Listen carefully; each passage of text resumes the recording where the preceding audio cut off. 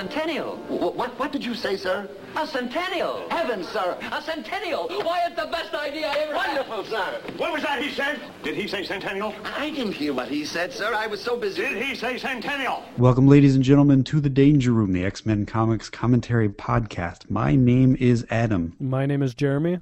And we're here to discuss the July 1969 issue of X-Men, number 58, titled Mission Murder. Adam? Yes. Big news. What's that? There's a new element on this cover, and I want you to identify what it is. One of the things on this cover is not like any other issue we've read thus far. Is it the fact that there are no lines on Havoc? No, but that's a technique that we discussed last issue. It's called color holding, and apparently this issue is miscolored. Oh, really? Oh, so it's not supposed to be orange. Havoc is supposed to be... Oh, I'm sorry. The mysterious man on the cover of this comic book, whom we don't know who it is. It says on the cover, it's the man called Havoc. Oh, I think we can... Okay, so this Havoc man is not supposed to be orange. He's supposed to be maybe black or... I think it was supposed to be blue or something like that, but I know orange is a mistake. I think it looks cool. What do you think? I think orange is fine. I mean, the colors don't really matter. Had you have not told me that, I would have never thought that this was a mistake. I mean, it just looks like there's this menacing guy in the foreground ready to blow some people up. And orange is a natural color for a man who wants to blow things up. Yeah, that's true. Are you perhaps referring to the trademark? No, but that's a little bit different. I believe that's a new element of this cover. It's always been approved by the Comics Code. Yes, it has. But they raised the price? They rose the price from 12 cents to 15 cents. And that's the big change. Didn't the issue start out at 10 cents? Or the series start out at 10 cents and we missed the raise from 10 to 12? You're going to make me look, aren't you? A near pristine copy of 1963's X-Men number 1 went for over $492,000. And its cover price, 12 cents. I guess you're right. That was an article written in July 26, 2012. So it's actually relevant, too. So there you go. It's the first price change for the X-Men. Now, I think we may have pointed this out earlier, or I may have read this elsewhere, but the price remained 12 cents on this book for so many years when inflation would have dictated otherwise, meaning the price of milk and gas at the same time as this comic book had gone up just due to inflation. But what they had been doing in order to keep the price down was scaling back on pages. I can't remember. The original X-Men was... X-Men number 1 was many more pages than X-Men number 57. I did notice the page number change, but I never knew why. Yeah, there you go. It's hard to imagine like 3 cents... a 3 cents difference being like a major thing, but I guess it's 1960s. Back in those days, it was like $1. Yeah, we get 3 cents more value this issue, everybody. That's true. There is a difference with this issue than the last issue, but and adjusted for inflation, it's got to be around $1, right? Don't know. Okay. I guess we should also say the X-Men are behind the orange man called Havoc, and they are very scared, and they are trying to get out of a bubble. It looks like. Yeah, they're trapped in a dome. Yeah. See-through dome. It's kind of like one of those snow globes, like a very large snow globe. Yes. Agreed. So, when we last left Iceman and Beast, they were in the apartment watching TV and noticing that a Trask was back in the news, activating a new line of Sentinels. And we saw it from the perspective of a Sentinel who was looking into the apartment window. And now this book opens up with the Sentinel barging in from the view we just saw it. "Bobby, something's smashing through the wall," says Beast, grasping me with steely tendrils. Iceman ices up, and we note that Stan Lee presents a full-length fantasy by Roy Thomas scripter, Neil Adams artist, inked by Tom Palmer, lettered by Artie Simic, and colored by no one. Do you think that they put the full-length fantasy in here because there is no more origin tales? That's what I was referring to for that extra 3 cents. Yeah. So this means that we don't get a Marvel Girl origin. It'll come someday. Don't you worry. All right. On the next page, a very cool page. Holy crap, we get a 2-page sort of spread where all the panels are diagonal, and this is intense. Oh, it is a 2-page spread, isn't it?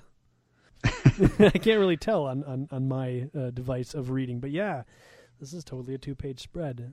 If I was an X-Men reader and I first saw this, like, for the first time, and I was only reading X-Men, because I'm sure this is done in other comics, but I would have been like, whoa! To me, this is like horror fans for the first time watching the original Dawn of the Dead and being like, oh my god, this is amazing. Because this is very radically different than what we're used to. It's breaking the mold of comic books. Let me try to describe what's going on. We've got kind of an alternating paneling on 2 pages of Beast and Iceman fighting a Sentinel, but meanwhile in the background of each one of these little diagonals is somebody on television. I believe it's Larry Trask, who is kind of talking about the origin of the Sentinels, how his father was killed, and the X-Men were the murderers, and how they've got to stop them. It conveys action off this page. Yeah, Iceman blasts the Sentinel with ice, who bursts out of it as is usual. Iceman attempts to escape using an ice slide, but then just as the TV is explaining that these Sentinels have the powers to adapt to mutant powers by immediately finding their weakness, and he refers to cold, will be responded with scalding, shattering steam. The Sentinel blasts Iceman with a blast of steam. But not before Iceman does his very best Silver Surfer impression. That is true. This ice slide is very Silver Surfer-esque. But yes, he's taken out with a blast of steam. Beast tackles one of the Sentinels, I believe, from the back, as a Sentinel would do. Well, I think there's only one Sentinel here. Yeah, you're right. Number 8.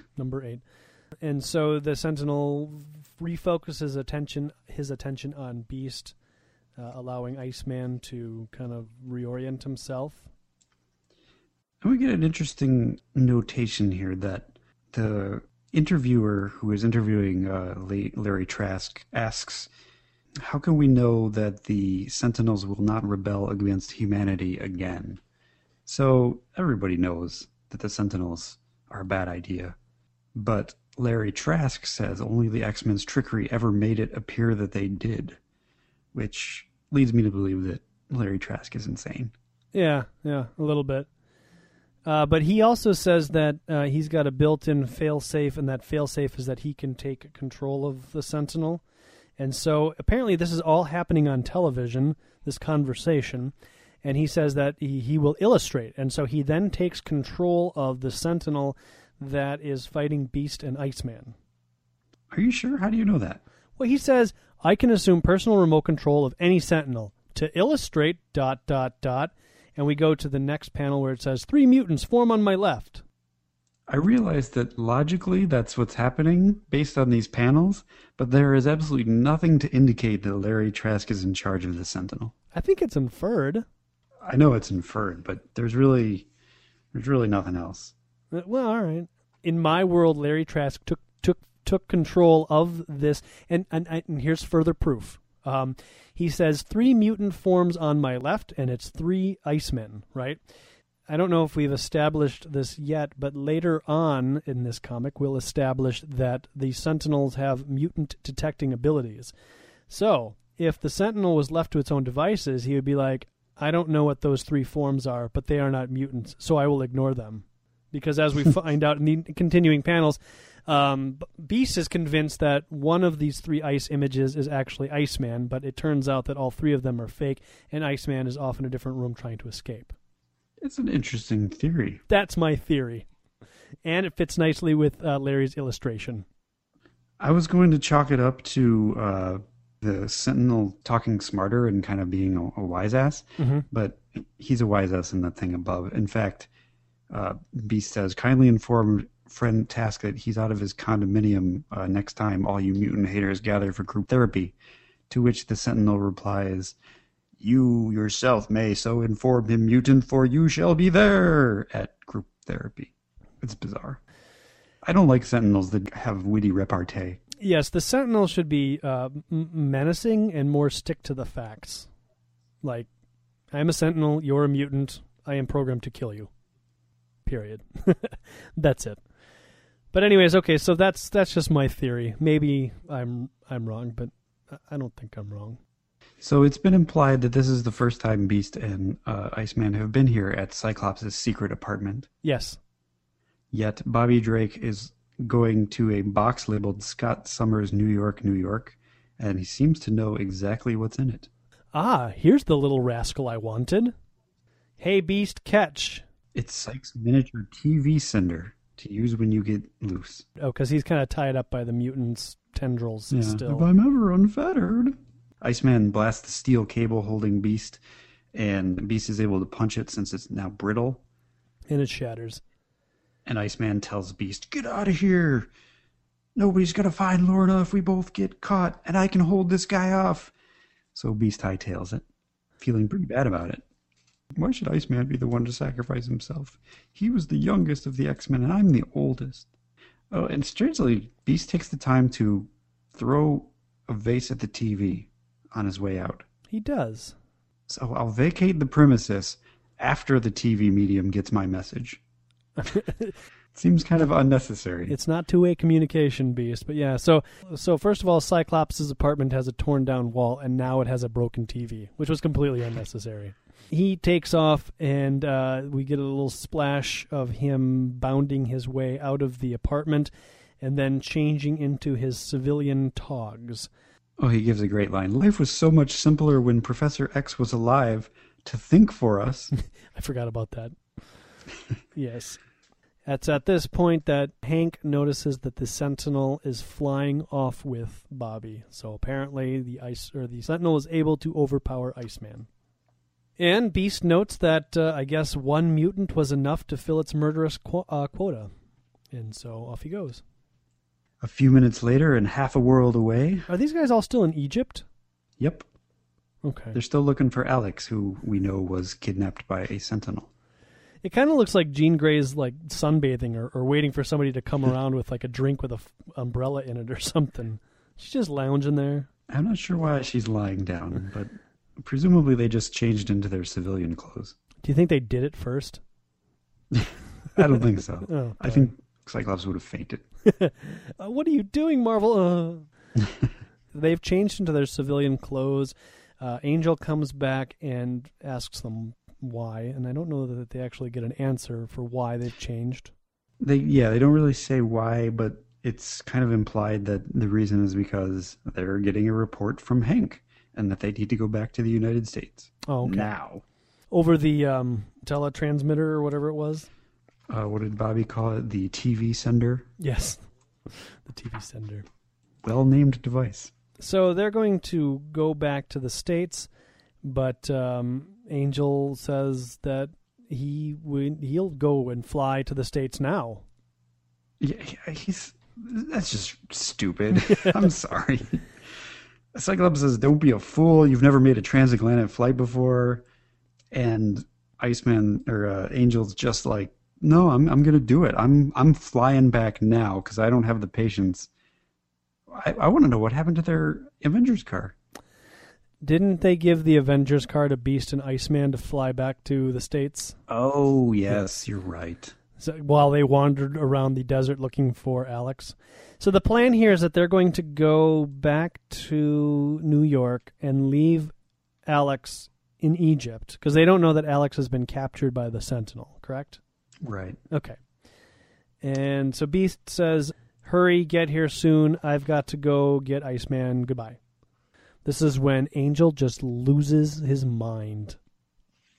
He says he knows it's a crazy world, and you've got to do unto others, but do it first.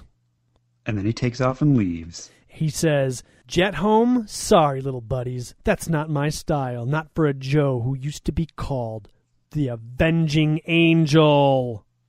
Tying it all back to his origin tale. So it looked like they were in the middle of the desert. Cyclops, Jean Grey, and Angel. Yeah. Angel takes off, leaving the two of them having to walk back to an airport. Yeah. Yeah, I guess so. That's tough. Mm-hmm.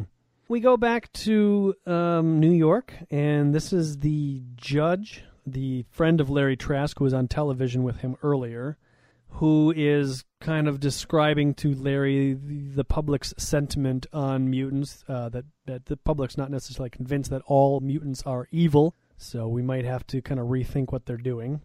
In fact, he's having second thoughts himself, he admits. And as for the X-Men that your Sentinels captured... Oh, he's perfectly all right, Judge Chalmers, says Larry. The reporters can talk to him after I've rendered him harmless. They'll see for themselves the true depth of mutant depravity. He's in a laboratory with Iceman in a tube filled with steam, and Sentinel number 9, who is apparently his personal Sentinel, behind him. And so he orders the Sentinel to release the mutant, and he does, and it's at this point that it's Iceman we discover, and he takes off to presumably get Larry Trask. Yeah, he goes straight into action. He tries to ice up, but his powers are muted. Yeah, apparently the steam bath, as it was so crudely put, was especially designed to rob him of his powers for a period of 4 hours. Not about 4 hours or close to 4 hours, but 4 hours. Well, they calculated based on Iceman's physiology. He did a lot of studying. Well, the man weighs about 150 pounds. He's 19 years old. I think that this amount of steam will render him 4 hours.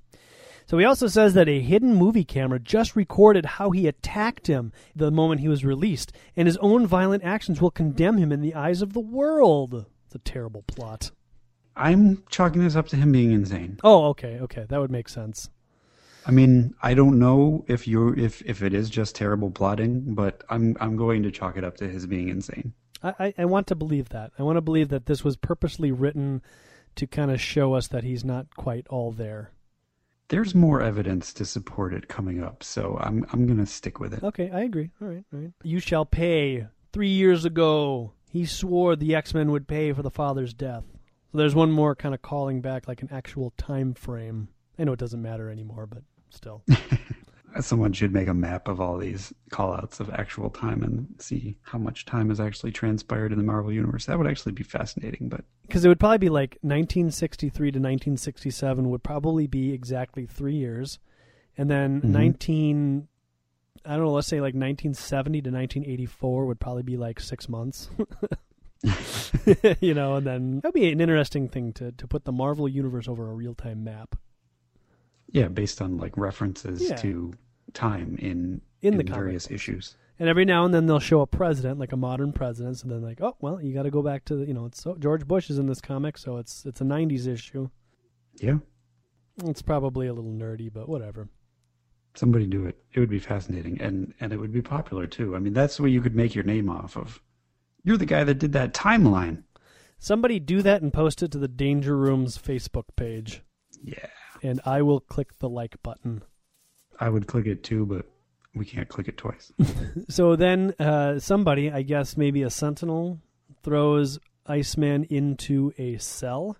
With, as it turns out, a newly minted costumed Alex Summers. He is wearing the classic Havoc suit, the Havoc suit that he'll wear for, I don't know, probably 2 or 3 decades. It's a pretty interesting costume. It's all black with some concentric circles in the middle and some hoops on the top for a helmet. Yeah, I've never really understood, like, the headpiece. I guess in this issue we'll discover what the headpiece's function is for, but I'm curious why he keeps it, because it's kind of goofy looking. The headpiece is goofy looking, but I like the idea of the costume. It's very simple, and even when he's turned to the side, the circle in the middle kind of follows. So it's always just kind of like, it's almost as if it's not a part of the costume, but it's kind of following the costume kind of on the outside of it or something. The circle is always facing us. Yeah, exactly. That's what I was trying to say. Yeah, which... Well, one might say that's just lazy perspective, but I think it's just kind of it's an unreal effect, and it's really neat. I like it. I like it a lot. There. I do too, and I think it was definitely done on purpose, so I don't think it was lazy. No, I would agree with you, but I think it's on first glance somebody'd be like, why? That doesn't make any sense. They introduce themselves, or reintroduce themselves, I guess, and it's at this point that Alex says that he is Scott's own baby brother with a code name that Larry Trask gave him, a guy called Havoc. Now, that would be a really good trivia question. Who gave Havoc his name? I had no idea. I never knew that. I did not either. And I didn't even really know that the origin of his costume was from Larry Trask either. So there you go. A bunch of good stuff. Also, behind him is a green-haired mutant who, it turns out, is Lorna Dane. And she's unconscious. Iceman jumps on the table and begins mounting her feverishly. Like a dog in heat. It's really quite gross. It doesn't help that Iceman is shirtless. And his underwear. Lorna! Lorna! Oh, Lorna. Havoc notices that, you guys know each other. And it looks like there's some more than just friendship going on here. It's like, awkward. Maybe I'll just go into this other corner over here. Like a third wheel. Bobby asks Havoc if the suit is taking away Havoc's powers. And Havoc says no, that the concentric circles measure his energy output. And they let him know when to cool down so that he doesn't smash the walls like eggshells. Which I don't really get. Presumably he could smash the walls like eggshells? Yeah. Like, it's one of those tropes from TV where if your heart rate gets above a certain number, your mutant power will explode. It's like speed. If the bus goes above or below or whatever, 60 miles per hour, something bad happens. Exactly. He does have control of his power, and apparently he also has a power-o-meter built onto his chest. But he is unable to use his powers because he made a deal with Trask. And that's when Bobby gets mad. Calls him a coward. Lorna says, no, Bobby, he did it for my sake. Oh, she's awake now. She was unconscious 2 panels ago. Now she's awake. Yeah, maybe this further leads into Trask's craziness, because the deal is, I'm going to give you a suit, I'm going to give you a name, I'm not going to tell you that you can't use your power, but if you do use your power, then I'm going to kill some of your friends. Not even her friends, just this guy, or this girl that he doesn't know. Yeah, just this girl that you don't know, I will kill her if you use your power. So, there, just don't use your power. And so he promises not to use his power until a sentinel opens up the prison doors and pulls Lorna away, at which point Havoc's concentric circles get larger and larger. Yeah, we get to see the first use of his powers under this new suit. Let the girl go, Sentinel, your leader promised me. So Trask's word doesn't mean anything. Well, mine does. Let her go! This display of power is what I remember from when I first started buying comics in the late 80s. It's pretty neat. Yeah, more concentric circles, some of those little black bubbles coming out of his fingers, and then, a bunch of flashing all around the whole thing. And the Sentinel is wrecked. Apparently these are Neo-Sentinels. And so Trask says, a Neo-Sentinel wrecked by a mutant. I wouldn't have believed it possible. Why not? You left a fully powered mutant in your jail cell and then sent a Sentinel into that jail cell to break your own promise. What did you expect? Perhaps he didn't realize the extent of Alex's powers. He built him a suit that would display concentric display of how much power he had in him. I don't know. And let me ask you this. Okay, so the concentric circles show, when his power is getting higher and higher. What's Alex supposed to do with that power? He can't, quell it himself, can he? Well, it's exactly like I'm saying. It's like a power meter. When the concentric circles get high, he knows that he has to start meditating. Okay. Calm down my heart rate. Larry Trask walks into the room behind his destroyed Sentinel, pushes a button on his remote control, which activates the jewel in Havoc's headpiece that doesn't really knock him out, but knocks him to his knees. It shrinks those concentric circles down to nothing. Oh, yeah, you're right. He's now charged to repel the cosmic rays which empower him. What I'm understanding, and perhaps this is wrong, but it seems like cosmic rays are everywhere. and Alex just kind of sucks him in. Yes. Cosmic rays, as I understand them, are the sun's radiations, and it could be the sun radiating off of the moon, or it could be direct sunlight. Those would be cosmic rays, as I understand it. Alex is pretty upset about this. He says, if I fall, the living monolith walks again. Remember him? I do. Let me ask you this, though, Adam. If he has this headpiece with the jewel on it and the wavy headpiece thing, and its sole purpose is for Larry Trask's remote control, why does he keep it afterward? He really likes it. Nostalgia. Remember that time? He really thinks it's a cool costume. He's like, whoa, check out my ruby jeweled ring hat. Everybody else is like, isn't that jewel kind of a symbol of the time that Larry Trask had domination over you and your powers? He's like, nah, but it completes the suit, you know. It's so neat, though. All right. So he mentions the living monolith will walk again, and Larry Trask bursts out in uproarious laughter and says, the living monolith? Did you say living monolith? And then we flip. We cut to the television show talking about various mutants being captured by sentinels and it being somewhat controversial. And then we cut to a room where the archaeologist, formerly known as the Living Pharaoh, formerly known as the Living Monolith, is having some sort of board meeting. Sure. I guess he's trying to convince the police, the international police, to punish the X-Men. So as he's talking during this board meeting, one of his business partners asks why he's so pale. And in fact, because Alex is not able to connect with the cosmic rays, Professor Abdul, as his actual name is, begins turning into the living monolith. And he's like, fools, don't you see I no longer need you? I'll need no one when my transformation is complete. No one! To which a sentinel busts into the room and is like, then you shall not complete it, mutant. No, sir. Gonna happen. The living monolith, or the almost living monolith, who is probably tripled in size and is now naked, is spattered with some sentinel juice that covers his whole body. And this liquid adhesive will keep all cosmic rays from you. And then he shrinks. Yep. Hopefully he suffocates and dies, because I'm kind of sick of this guy. But I think it's kind of neat. Not neat so much, but it's nice that people are paying attention. It seems to me that in earlier issues of the X-Men, they wouldn't have referred back to a character like this. Yeah, it's definitely an interesting segue. Whatever did happen to the Living Pharaoh? Yeah.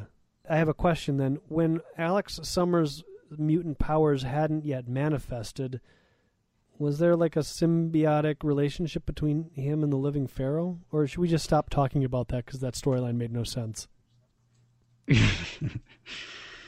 I think just because his mutant powers weren't in existence, that this balance was not yet in existence. Okay, so we never really truly found out why the Living Pharaoh tried to kill Alex 3 times before then turning into the living monolith? No, no. Okay, so we'll move on.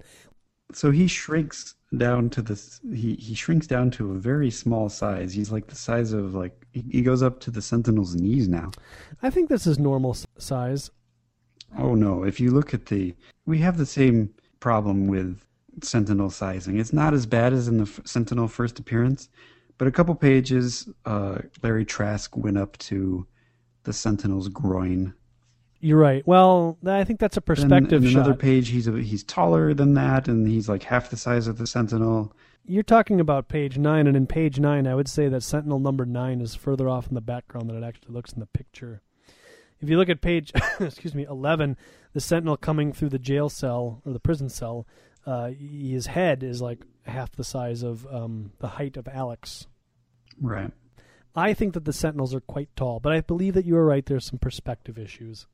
Well, if you go back to page 9, when the Sentinel picks up Bobby, his head is the same size as Bobby, practically. Yeah, we got some sizing and perspective issues here. Right. It's not as bad as that old issue. That's what they do. Yeah, they grow and shrink. The living monolith has been killed. Let's never speak of him again. Moving on. There's another person on television who's talking about an incident that's going on. Some Sentinels have been sighted heading overseas, presumably tackling another mutant. And it turns out to be Angel that they're flying against. There's 2 Sentinels who are flying to capture Angel. Angel tries to outmaneuver the Sentinels, but he realizes that since he's been flying across the Atlantic Ocean for hours, he's a little tired. Somehow he thinks that if he can just make it to the heavy cloud bank, he'll be okay. I don't know why, but... Apparently the Sentinels also have some maneuverability, so they're able to catch up with him, and they throw a metallic net around him. To which Angel says, "I was so close, so close." Look at the drawing. He was literally like 2 feet away from that cloud bank. It just so happens that the X-Men are on a flight parallel to Angel being captured by the Sentinels. Right, which is a big time issue. It's either a time issue or it just shows how slow Angel actually is, and that maybe Cyclops was right. Exactly, which defeats the whole purpose of Angel having done this in the first place. I'm going to fly back because it'll take me less time to get back, but actually no. Yeah. I guess we've got, who do we have? We have Cyclops and Marvel Girl. That's it at this point. Mm-hmm. Okay. They're on the airplane. Above JFK Airport, apparently. Mm-hmm. So they're almost in the United States. So, I mean, if Angel's plan would have worked, he would have landed and he would have like passed out from exhaustion. And then Cyclops and Marvel Girl would have picked him up and been like, "Oh, Angel." I think they actually would have got there before him. Well, yeah. Just barely. So Marvel Girl asks, "What do we do, Scott?" Cyclops says, "The hardest thing of all, Jean, nothing." I don't know why she doesn't mentally contact Angel and say, "Hey, we're in the plane nearby." We told you so. Next time you should listen to us. This is why the professor didn't make you the leader of the team. Because you come up with stupid ideas like flying across the ocean. You dummy. One of the mutants that has got Angel trapped detects mutant presidents, possibly in that plane that's nearby. Angel is worried about Scott and Jean, who he assumes that it is. "We were programmed only to capture one mutant, number 8, says number A3. Proceed to Station Alpha, so they don't go after the plane." Yeah, it's kind of weird that the robots would be asking this question. I mean, if you are programmed to do something, then you would just do it, you know? Right. Then that's it. So you wouldn't ask the question. Well, they're throwing logic into it. Is it logical to investigate? My logic is overriding my directive. Meanwhile, somewhere else, a Sentinel barges into what looks like the secret hideout of Magneto and Mesmero. Mesmero. Whoa. Magneto is back, everybody. Do you think they're still at the City of Mutants? "He's after me, Mesmero, you fool," says Magneto. "Delay him where I prepare a defense." At first glance, you're like, well, why doesn't Magneto just tear him apart with his magnetic powers? And Right. if he's not going to do that, why is Mesmero going to use the power of illusion against a robot? That makes no sense. Which totally doesn't work. Yeah, none of But it he works. seems immune to my mental bombardment. Save me, Magneto, save me! We get a rear shot of Mesmero. As he runs towards Magneto, jumps behind Magneto and hides and says, "Why are you just standing there so silent?" Magneto has apparently frozen. Yes, petrified with fear, perhaps. Or could it be something else? Perhaps. The Sentinel asks, "Why do you seek refuge behind a mere machine?" Machine? What do you... No! And the Sentinel, I guess, blasts Magneto, who, it turns out, is a robot. Mesmero says, "My master was only a robot? All these lonely months? The real Magneto was never my ally against the X-Men." Asterisk, issue 49 to 52. So, what? All these lonely months, I served a creature of steel and synthetics. I thought I was lonely, but turns out I was super lonely. Larry Trask has been watching this on a video screen and comments that Magneto has temporarily escaped him, but that's okay. Because he had an android doing his dirty work. The implication is that Magneto sent an android in disguised as himself. Well, I want to we can't just overlook this here. I mean, what this means is that Yeah, it's a big thing. in issue 49 to 52, there was a robot who was posing as Lorna Dane's father and as Magneto. Yep. That's crazy. Did Magneto ever use any magnetic powers, or was there like I'm so weak, I can't use my powers yet? There's no reason why Magneto couldn't have built a robot that knows how to use magnetic powers. Oh, that's a little far-fetched, Adam. But I think he was weak. Wasn't he weak after Cyclops brought the ceiling down and crippled him temporarily? I thought he wasn't able to use his powers. I don't know that he had. I don't recall. I don't remember him using his powers at all. But because I think he like walked in and he was like, "I'm your father," but then like, and then everyone's like, "Oh my God, Magneto, you're alive!" But I don't recall him ever using a power to, I think he kept sending his henchmen, or Mesmero's henchmen, against the X-Men, the mutants that they created in San Francisco. No, he definitely uses his powers. I'm flipping back now. Okay. What does he do to use his powers? He throws all these metal chunks, a tidal wave of scrap iron at Marvel Girl's legs. Oh, yeah. He Okay. wraps up Angel in contracting coils of steel cable. Okay, I remember now. So Magneto built a robot that possessed Magneto's powers. Well, we don't know that it was Magneto. We just think that Larry Trask thinks it's Magneto. Somebody built a robot to mirror Magneto and Magneto's powers. Indeed. So is Magneto, the last time then we saw a living, breathing, fleshy Magneto was when he was falling to his death towards the rocks. Is that correct? Magneto's, therefore, is still dead. Okay. Thank God. My world was spinning there for about 20 issues. Going nuts. Although I don't know, because Larry Trask seems to think that Magneto's alive. But does he know that Magneto died on the rocks? I don't know. He doesn't know that the X-Men fought the Avengers. Okay, well, anyhow, he is signaling Judge Chalmers. He is being signaled that Judge Chalmers is approaching. Oh, wait, there's an important thing, though. Oh, what happens? The Sentinel says, "We have detected another mutant in this vicinity, O leader. Oh, right. But something prevents us from pinpointing the mutant for the present, ... Well, Larry says it might be the escaped Beast, perhaps nosing about.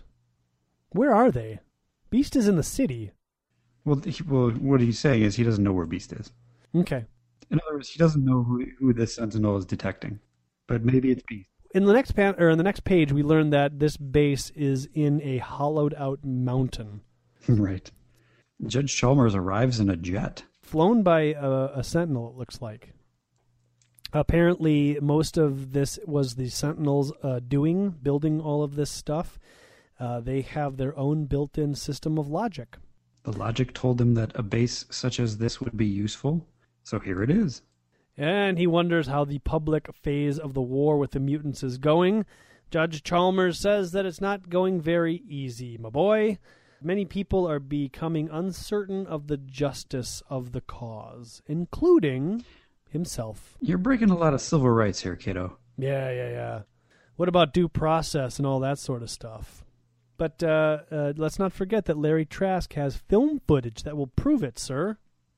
Here's the first time that I noticed that Larry Trask is wearing a medallion and some sort of, I don't know, metal necklace or leather. I don't know what it is. I think it's a metal harness for his goofy little Sentinel controlling helmet. But yeah, it's a very costume-like shirt. It definitely has some elements that are not normal.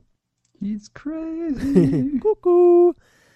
Judge Chalmers, for the first time, notices how the mutants are being kept in suspended animation in tubes. Which kind of freaks him out. That's not very humane, he says. Did you ever watch Heroes? Yeah, I watched the first 3 seasons. And then you were like, this is dumb, and you stopped watching it, right? Yep.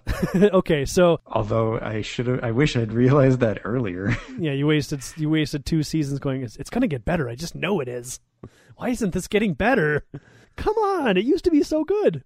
I really want to know what's going to happen to these characters based on how good season 1 was, but this is bad. Why is it so bad? Next episode's going to pick it up. I just know it. I believe in season 3 they were storing the super-powered people in tubes, weren't they? Oh, really? I think so. I don't remember that. Yeah, I don't really either. It's kind of unmemorable, but... Well, Judge Chalmers is upset that it's not very humane. To which Larry Trask responds, humane? How can one be humane to monsters that aren't even human? It's a good point. It's a good point. If you go soft on me, try to coddle the assassins who killed my father, my sentinels will carry on the fight alone. Calm down, lad. Your father was a strong-willed man, but a fair one. He wouldn't have condemned anyone without hearing both sides, which is a load of crap. Didn't we read the issue in which he's like, all mutants are evil and my sentinels are going to get them? Perhaps this is more for those people who are less familiar with those issues. I don't know. Oh, okay. Let's try to insert some dimensions into Bolivar Trask. That didn't exist. Well, all right. Anyways, Larry turns his Visi screen on and observes Beast and... Cyclops and Marvel Girl. Okay. How did they meet up with one another? All right, Scott, I waited for you, says Beast, despite the fact that the last time we saw Beast, he says, I'm off to find Iceman. Beast has changed his opinion. Why are they scaling a mountain? That I don't know. Because when I first saw this panel, I'm like, oh, they found the mountain of the Sentinel hideout and they're about to attack. But I think they're at the mansion. Beast says ship and mini Cerebro still intact. Oh, so maybe they're not at the mansion. That thing in the background's kind of... Okay, so that's the ship in the background. Doesn't explain why they're scaling a wall. But anyways, and why Marvel Girl's just not levitating them. But anyways. She is levitating herself. She is. And she also has... Because she has had no other lines in this comic book except for worrying about Angel, says, Scott, please be careful donning your visor. If you open your eyes even a hair's breadth... Do you think somebody says something every time Cyclops puts on his visor? You think they would be used to this. It would be like old hat by now.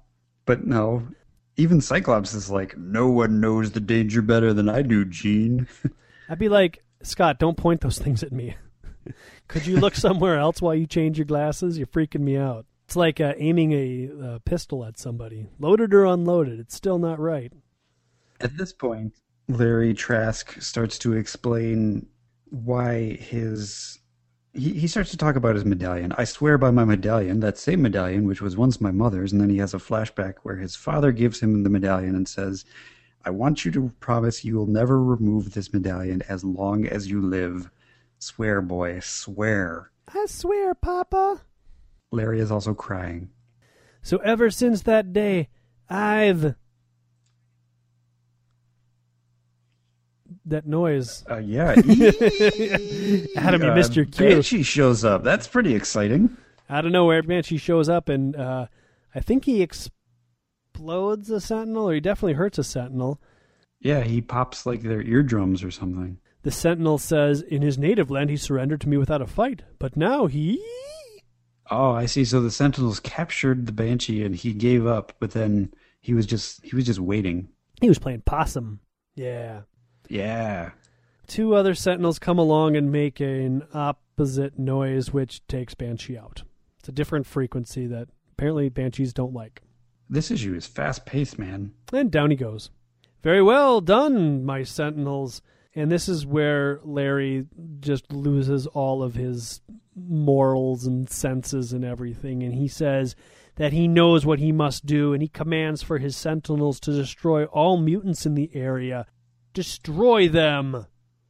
He also says perhaps the Banshee was the mutant presence that 6R detected earlier. That mutant presence is coming back into play.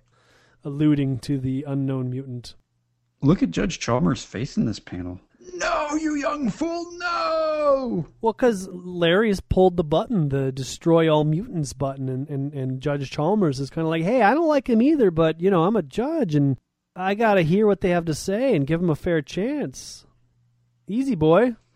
Judge Chalmers rips off his medallion and socks Larry upside the head. And this is where I think I agree with you about his craziness, because all of a sudden his facial expressions change and his dialogue changes as well. He's like, oh, it's all right, sir. I was wrong to order even mutants killed. But Judge Chalmers, it's too late. Judge Chalmers says, you don't understand my true purpose. Wait, what is Judge Chalmers' true purpose? His true purpose was to take the medallion off. That was it? Yes. How do you know? As soon as the medallion is off, the Sentinels realize that Larry Trask is a mutant. Yeah, but why does that mean? Why is that Judge Chalmers' true purpose? Because Judge Chalmers knew that Larry Trask was a mutant and wanted Larry to know that he was a mutant so that he wouldn't be so freaking crazy. So by ripping off his medallion, he has basically condemned him to death. Well, sort of. I mean, it's kind of loose logic, but it's interesting. It's a twist. It doesn't make any sense, because couldn't he have just done that from the get-go? Just been like, hey, man, take off your medallion. Well, he could have just said, hey, you're a mutant. Chill out. And if you don't believe me, take off your medallion and have a Sentinel scan you. Okay, well, it doesn't make any sense. But so, yes, it's a twist worthy of M. Night Shyamalan. The man who ordered the mutants to be destroyed himself without his medallion is also discovered to be a mutant. Larry tries to countermand his previous orders, but now the Sentinels will not listen to them and grabs him and reveals that the mutant presence that they detected earlier was Larry Trask. But they couldn't identify it because of the medallion. This is a twist worthy of The Village, where it was kind of okay, but in the end you were a little let down. That's what I see here. Yes. Yeah. It's not the greatest twist, but this was a pretty fast-paced issue, and so I don't know. I read this in like a couple minutes. It was exciting. It was an exciting conclusion to an exciting, fast-paced issue. I'm not going to rip on it that bad. I'm just going to point out some of the foibles I noticed along the way. That's all. But I mean, overall, pacing-wise, art-wise, melodrama-wise, it's way above what we've been reading in the past. Well, I also feel like lately we've been getting to that pacing that the X-Men is known for in the Chris Claremont years, where we're now just telling a long-term story. It's no longer a bunch of small little story arcs and right. one-shots and whatever. Now it's just this big, like the living Pharaoh bled into the Sentinels. It's a serial. Bleed into the next. Yeah, it's changed. It's changed for the better, I think. Yes. The storytelling. Yes, it has. Agreed. Next issue is called Conflagration. Conflagration. Confound it. So we got some mail. Yeah, what does the email say? We got a letter from Nicholas Hoekstra. Its subject is Marvel Girl's voice. Jeremy totally nails Marvel Girl's voice. I don't care how she's been portrayed in TV or movies. Jeremy's impression of a 1960s doll is now and henceforth the voice I will think of for Jean Grey. Wow. Congratulations. It's like you won an award. The sad thing is I'm not even really sure which voice he's referring to. But I'll just keep doing what I do, and hopefully it pleases. And I'll continue doing that 60s Marvel Girl impression for you. For our Android friends, we keep saying go on to iTunes and rate us. If you don't have an iPhone or an iPod, it's probably not worth your time to go on to iTunes and do that rating thing. So, do what you can do. That's all we ask. Well, by now, our tweeter has been tweeting our many fine things, so we would like to continue to extend a thanks to Ed Gibson III. Thanks, dude. There was a question that was put out, I think it was by you, Adam, as to whether or not we should cover the hidden years. No, that was put out. That was put out by Edward. Oh, thank you, tweeter. It sparked some conversation. There was some people who said, nah, just go right to Giant Size. And there were some other people that said, no, maybe do a one-shot. And then I think there may have even been one person that said, yeah, you should go through the whole series. And so Adam and I have been trying to figure out what we want to do about that. Because the problem that we run into is that you could almost go on to the Bendis series now. Because the Bendis series takes off from one of these old issues and goes into the future. Do you cover that? And at what point do you cover that? Then there's also Deadly Genesis, which has an element coming up soon. Do you cover that? What do you think, Adam? I don't know. I really don't know. Keep the debates alive, I guess, and we'll probably take anything like that the majority says into account. and probably end up doing that. Personally, I feel like the Hidden Years doesn't feel like continuity to me. My preference is to just go based on year that issues came out rather than timeline. That said, I'm open to whatever the fans want. There's so many different things that happen at so many different times and so many different things that they keep adding on that I think if we went through and did everything like that, we would never get to Giant Size #1. If you tried to hit all of the things, like we didn't do the -1 issues, but there's all those other issues that kind of like exist. I guess we did the Mitaxo issue, but that was more out of my fancy than anything else. I think we'll just play it by ear and do it as we see fit. Whatever really interests us. I don't think we'll go particularly wrong. People seem to want us to do the Hidden Years, so I'll read the frickin' Hidden Years. Well, I've started reading the Hidden Years, and let me tell you, no, I don't know. I don't have anything to tell about that, but I don't know how to explain it. It seems like it would fit in, but it does get canceled after 22 issues, so it wasn't that well received. But John Byrne wanted to do the series and had plotted everything out so that it could go like 100 issues before getting to Krakow. Wow. Yeah, he had like big grand plans, but Joe Quesada's like, these sales aren't doing very good. You got to wrap it up, and so 22 issues was all there is. Which is just another reason why I think it's not that important, the sales. You're right, it isn't, because comic book history is weird because the issues like Giant Size 1, 94, and on aren't built upon the Hidden Years. The Hidden Years are built upon everything else that's happened, but try to fit into the continuity. So it's like they don't matter. Yeah, kind of like episode 1, 2, and 3 of Star Wars. Kind of. Yeah, kind of. Yeah, I would agree. I would agree with that. Sure. But on the other hand, there is a lot more insight that's added to what happened after issue 66. And so that's kind of interesting. But whatever. Yeah, so it sounds like what we'll end up doing is reading them and then discussing them for an episode. I think you're right. And if it becomes a lively conversation, maybe we'll split it into two. But I think we'll definitely touch upon it. I don't think we're going to do I'm pretty sure we won't do an issue-by-issue recount of the Hidden Years. Unless like an issue really stands out or something like that. I can't imagine that though. Yeah, me neither. Okay, well, there you go, fans. But since the demand is there, we'll do whatever you guys tell us to, within reason. Well, we're not slaves, Adam. No, I didn't say we were. Well, why don't you visit us at facebook.com/Danger Room Podcast. Follow us on Twitter at Danger Room Go. I'm going to write that down somewhere because now we've got a tweeter who's actually going to be tweeting, and so there'll be some things for you to read, and it'll be relevant. You can email us at dangerroom@redcapproductions.com or visit us at www.redcapproductions.com/Danger Room. Anything else, Adam? What about classic X-Men? No, nothing else. We've already had that discussion, and I'm not sure how I feel about the backstories in classic X-Men. That's a whole other conversation. I think you should have to read them, and I won't read them. Oh, I'll just be like, and by the way, Adam. Well, that way it'll be exciting for me. What you don't know is that what actually happened is this thing.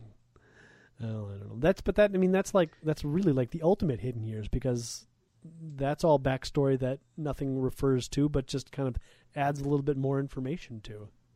You know what I mean? What about Gambit and the Externals?